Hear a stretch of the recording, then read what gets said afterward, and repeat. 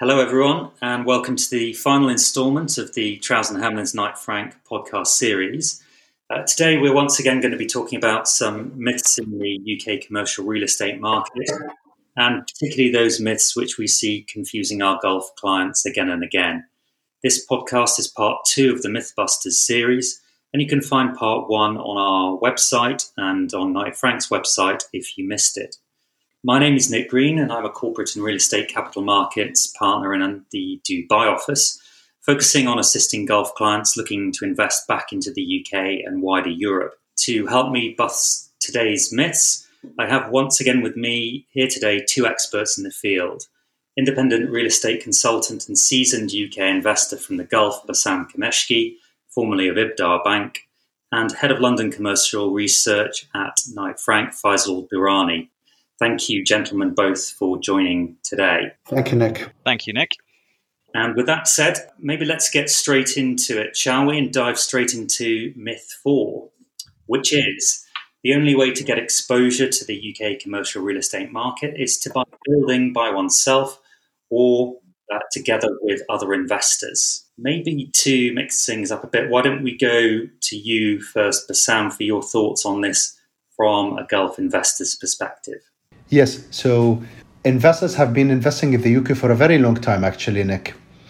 If we would categorize investors in the Gulf, sophisticated investors who would either be investing by themselves in the UK, have their own family offices either here or there, or those investors that have been investing through investment banks or funds being marketed in the region. The other type of investors who are non-sophisticated investors who just started to explore different ways of a traditional investment, whether buying REIT shares, whether buying into an open-ended fund that are widely marketed here in the region. What I'm trying to say here, investing in real estate, and in particular in the UK, goes beyond buying a building by yourself or with your partners. There are lots of structures that we have seen recently being offered to investors with different risk profile. So we have mentioned earlier, buying directly acquiring an existing building in the UK is one form of it, if I may say so. Other way is to invest into a fund that is operating on a certain investment criteria. But bankers have been very innovative recently, and investment managers indeed, by offering alternative investment products such as debt investment, forward funding, forward purchases, etc. So investors now have so many options to invest in the UK market, whether it's a REIT, a fund, direct acquisition, or innovative banking products. But the question is, what is the risk appetite and the investment criteria of those investors in order to determine what is the right product for them? Would the investors prefer getting into more direct deals on their own in order to have more control and more governance, for example, into their deals? Or would they be happy to invest into small shares within a wider fund in a passive position, just for them to enjoy clipping the return without having a day-to-day control on those transactions? And what about the alternative, or what might be described as alternative routes? For example, buying into commercial developers in the UK, or at least entering into joint venture partners with those types of entities in the UK. So either developers or, as you say, asset managers. Do you see that as being a route into the market that Gulf investors are likely to come around to, or is it still a bit early at this stage? What are your thoughts on that? See, property development has been the backbone of so many GCC investors here in the GCC. However, when investing overseas, having the development risk, and especially if the investors are investing directly by themselves without having the right infrastructure, would make so many of those investors nervous. But again, like I said earlier, investing alongside the right technical development management partners, conducting the right DD and underwriting on those deals definitely will mitigate the concern that those investors might have when investing into development overseas. However, I would find it very important to mention that For those investors looking for a purely IRR and capital appreciation returns, whether it's in central London or outside central London, like what we said earlier, in the regional markets such as the Big Six or Big Ten, development opportunities or development investments is definitely one of the ways to achieve a double-digit IRR. But I repeat myself, you have to have the right technical development management partner to work alongside you, or have the right infrastructure on the ground in the UK market in order to manage your development and mitigate such development risk. Okay, excellent. So it's certainly popping up on Gulf investors' radars in that case. But as you say, it's very much it's a different mindset, development over investment, and it is a step out of the norm for some more traditional Gulf investors. And I don't want to leave you out on this, Faisal, as well. So I don't know if you had any additional thoughts. Obviously, Sam's outlined that there are multiple ways into the market, REITs being one of them, but it is just a bit more of a broader play than just buying a building, isn't it?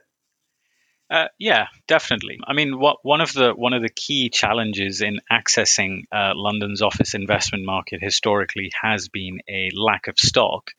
I mean, if we go back to the start of the year to pre-COVID, we had about £2.3 billion worth of stock available to purchase, and our global capital tracker showed us that there was just over £50 billion of capital waiting around the world to be deployed in London's office market, which sort of gives you an idea of the disparity between supply and demand.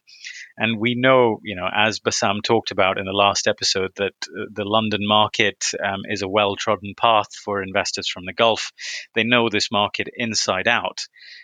However, of late, their share in this market in terms of overall activity has diminished, with investors from Greater China, which includes Hong Kong, becoming far more active, along with investors from Europe. And as Bassam said, there are a wide variety of routes to gain, for want of a better term, almost instant exposure to the commercial sector. We saw Thomas Lau, a billionaire from Hong Kong, for example, purchasing about £50 million worth of shares in Landsec earlier this year to give him a stake of about 1.25%. And that means that without having purchased a physical asset, this investor instantly was given exposure to a whole range of assets at a time when perhaps there wasn't very much in the way of options to purchase. However, given the easing of the global travel restrictions, we've seen transaction volume start to rise. We've seen the amount of property on the market starting to rise. In fact, at the moment, we've got about £8.4 billion worth of offices available to purchase, excluding things that are under offer, which means we've now got about 60% more stock than we did at this time last year. And this is the second highest level of opportunities available in the market since 2015. So for investors who previously were priced out or were unable to find options, now is a really good time to enter the market.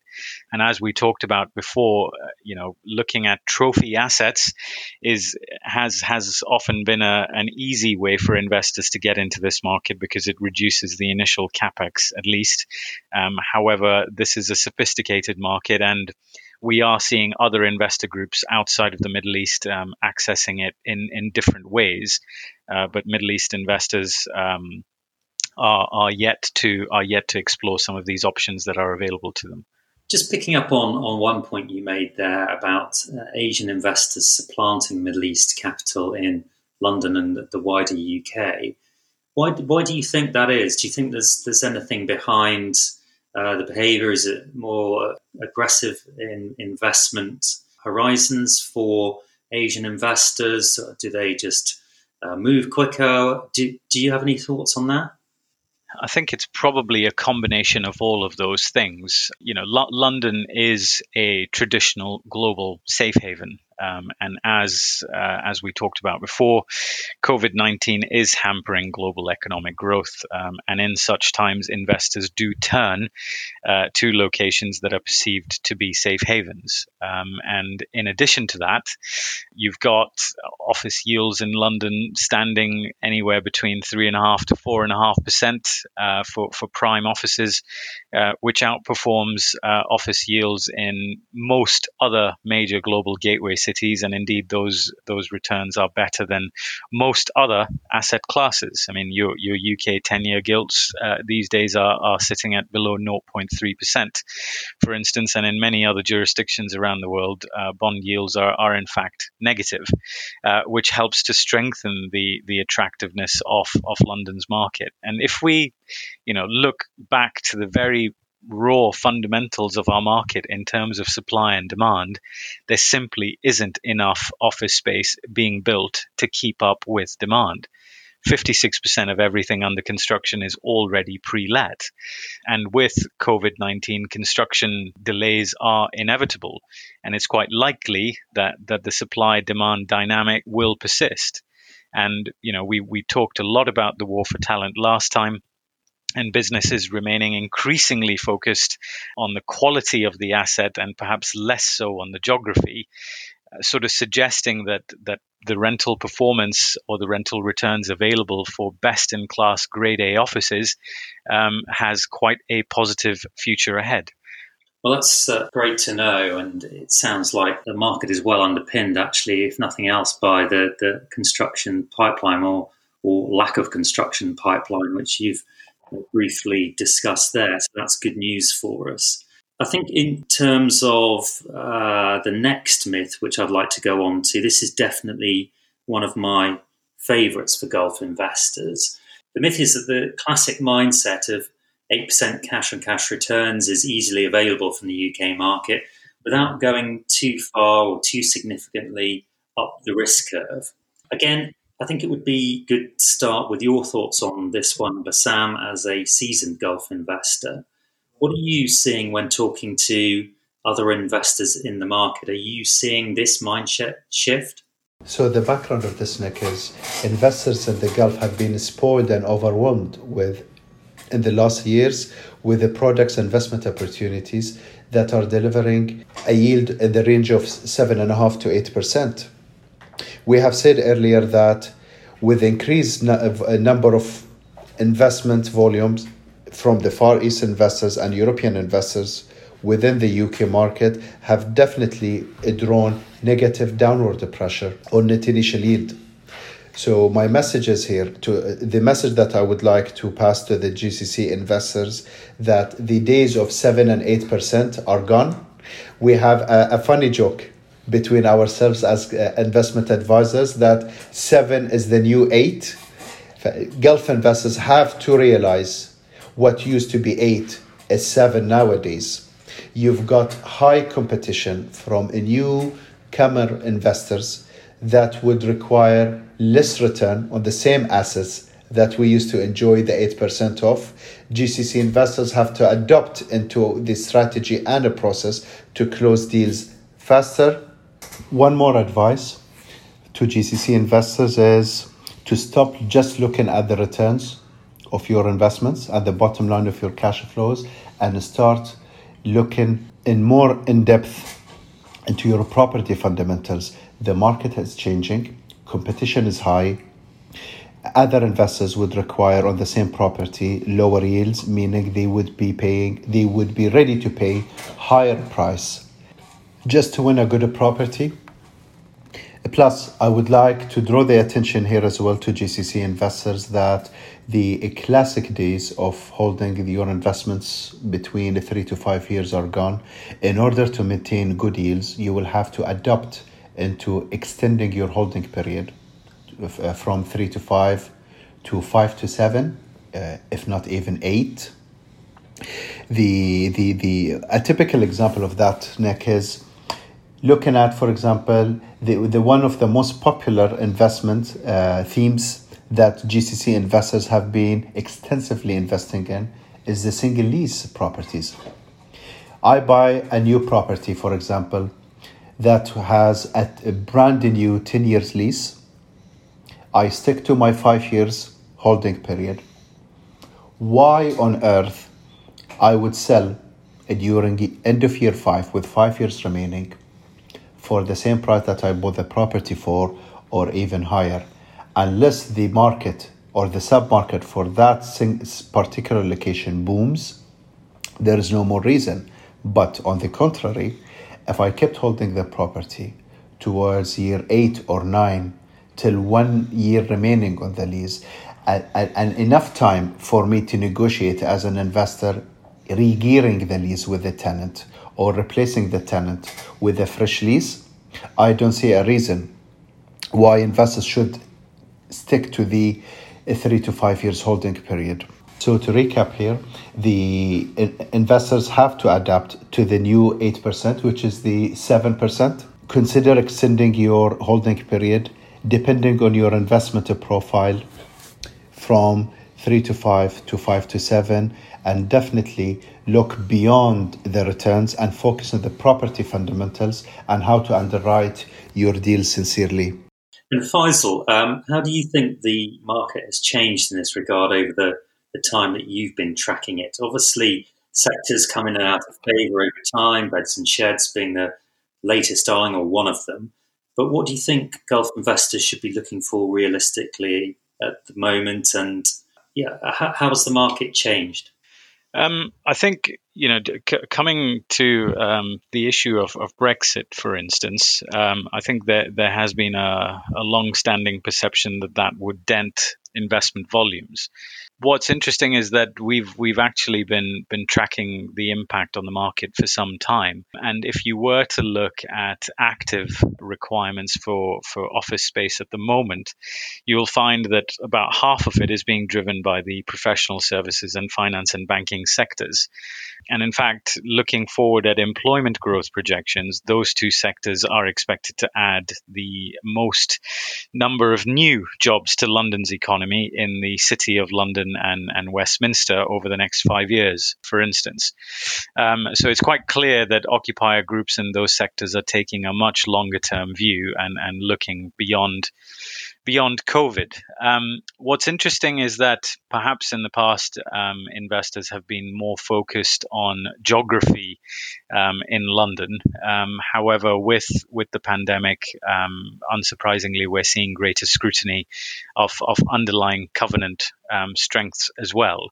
But that said, whenever trophy assets do come to market in locations that are perceived to be prestigious, they are often sold well above asking price and often sell extremely quickly. An example of that would be BP's HQ in Mayfair, which came to market, I believe, at about £180 million, but ended up selling for £250 million, and this despite BP declaring its intention to withdraw from the asset in about 2 years' time.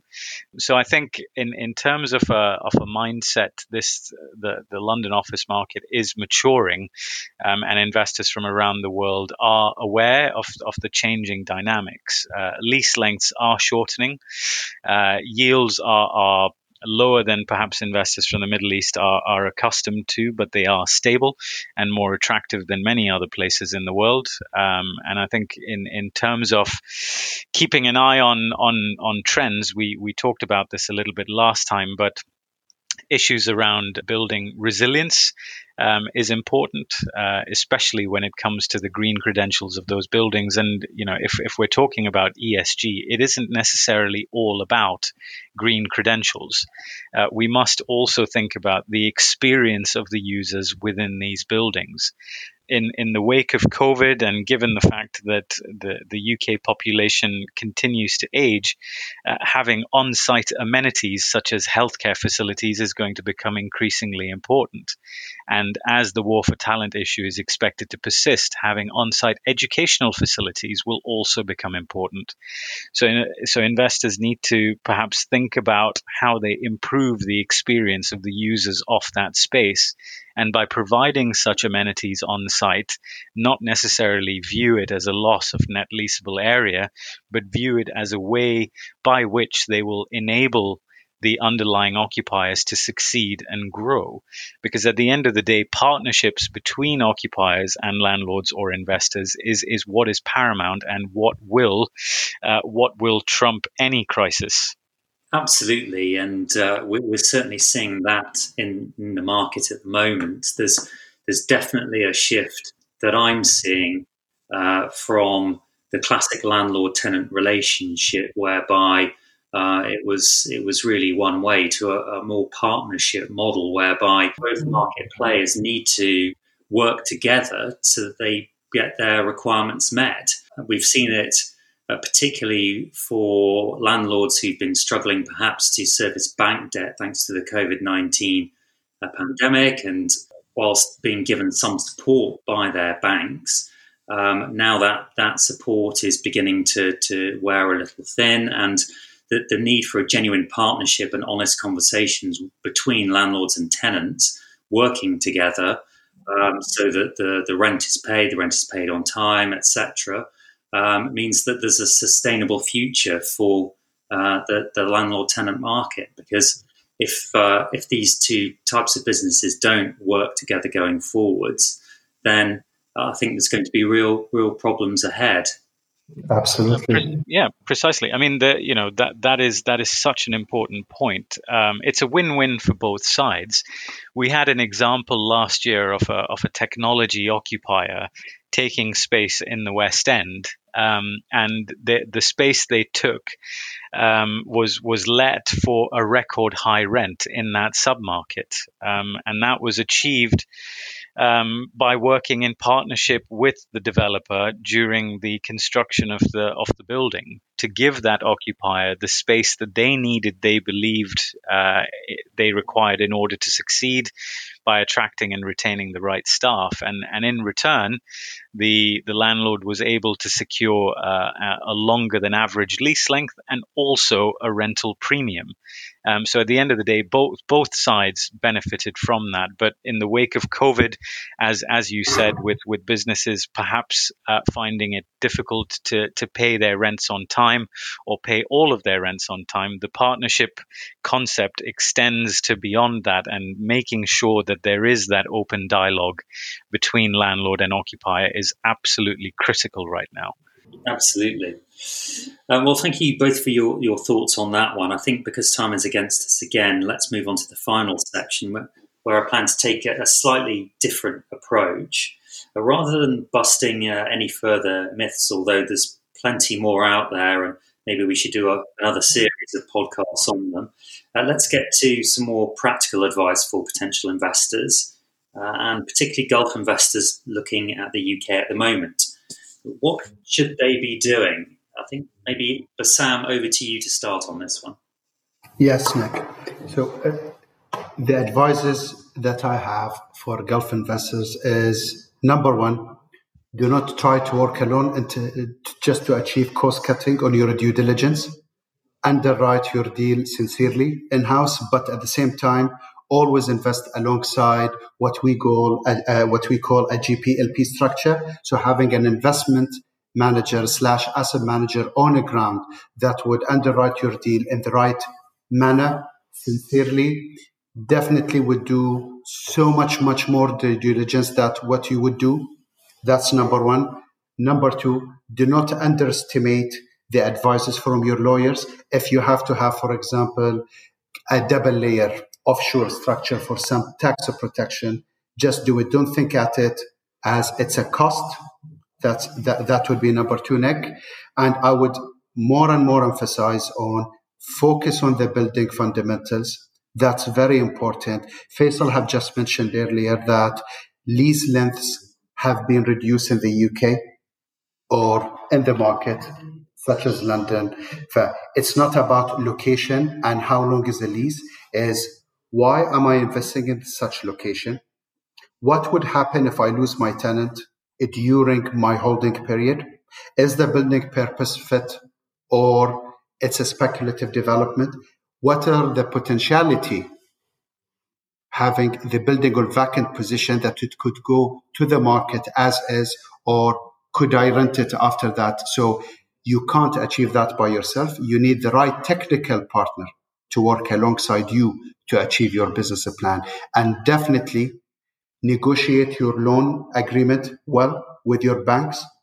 We have seen so many landlords deferring some rents or providing rent relief programs with their tenants in order to have a genuine landlord-tenant relationship. So that part definitely should be part of your underwriting / financial model, which should be reflected somewhere with your loan agreement to accommodate for such scenario moving forward.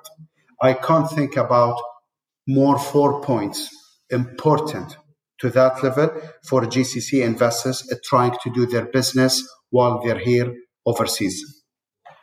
Absolutely. And I think that it's incredibly important to realize that when you're looking to invest these days, you have to look at it through the eyes of some other parties to the transaction. Your bank, for example, it always makes very sound financial sense to put debt into your financial model when you're investing in the UK because of the tax advantages of doing so. But if you're going to bring a bank on board to a new investment in the UK at the moment, then they're going to be interested in all sorts of things. In particular, of course, they're going to be looking at the covenant strength of the tenant going forward, particularly because of COVID-19. It's fresh in their minds at the moment.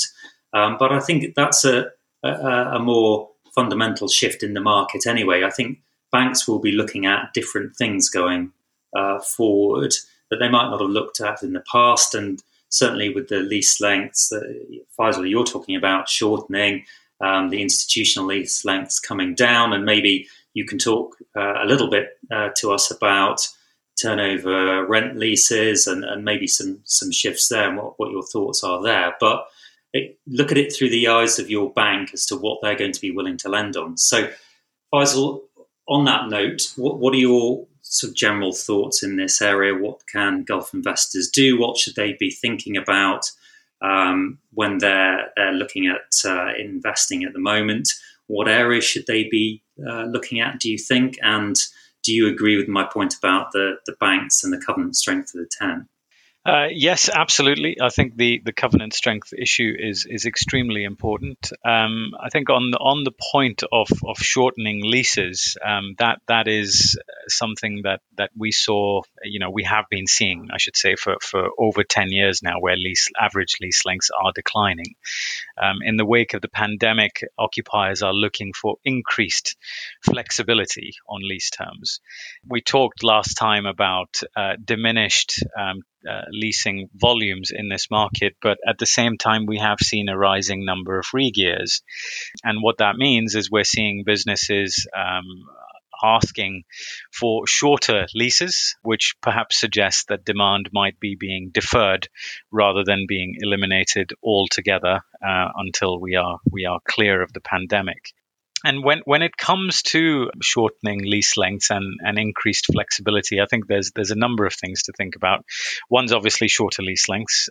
Two perhaps shorter break terms or more favorable break terms, increased rent-free periods. And as Bassam said, working with the tenant or the occupier to make sure that, as a landlord or an investor, you understand exactly what it is that keeps that business up at night and help them overcome those issues. And if you are a landlord of scale or have a significant portfolio, I think thinking about the entire life cycle of that business is quite important.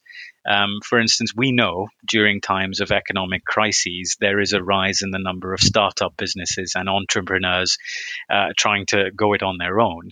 And at the outset, these businesses need small amounts of space, and they need space that is classed as plug and play. I'll exaggerate for effect, but they want to carry out a viewing on a Friday, and they want to move in on the Monday. So making sure that the space you are putting out into the market is not only fully fitted out, but comes with services and amenities on top of that, will help to accelerate the speed at which that space is let and it will also more than likely help you achieve a rental premium. But growing that business from a startup with 2 or 3 desks into a business that occupies in excess of 10, 20, 50,000 square feet in 5 years is probably a mindset that many investors ought to start thinking about. Because working with your occupier, as I say, through its growth life cycle is something that's quite important, and again underpins this issue of having a true partnership with the businesses in that occupy your asset. Okay, excellent. Well, I'm sure we could go on all day, gentlemen, and unfortunately, I think we're going to have to wind it up there, much as I am loath to leave it there. So thank you both very much, Bassam and Faisal, for your thoughts on these myths. Hopefully we'll be coming back to Series 2 at some point. But until then, I hope our listeners have picked up some useful pointers, and it just remains for me to thank you both. Thank you very much, Nick.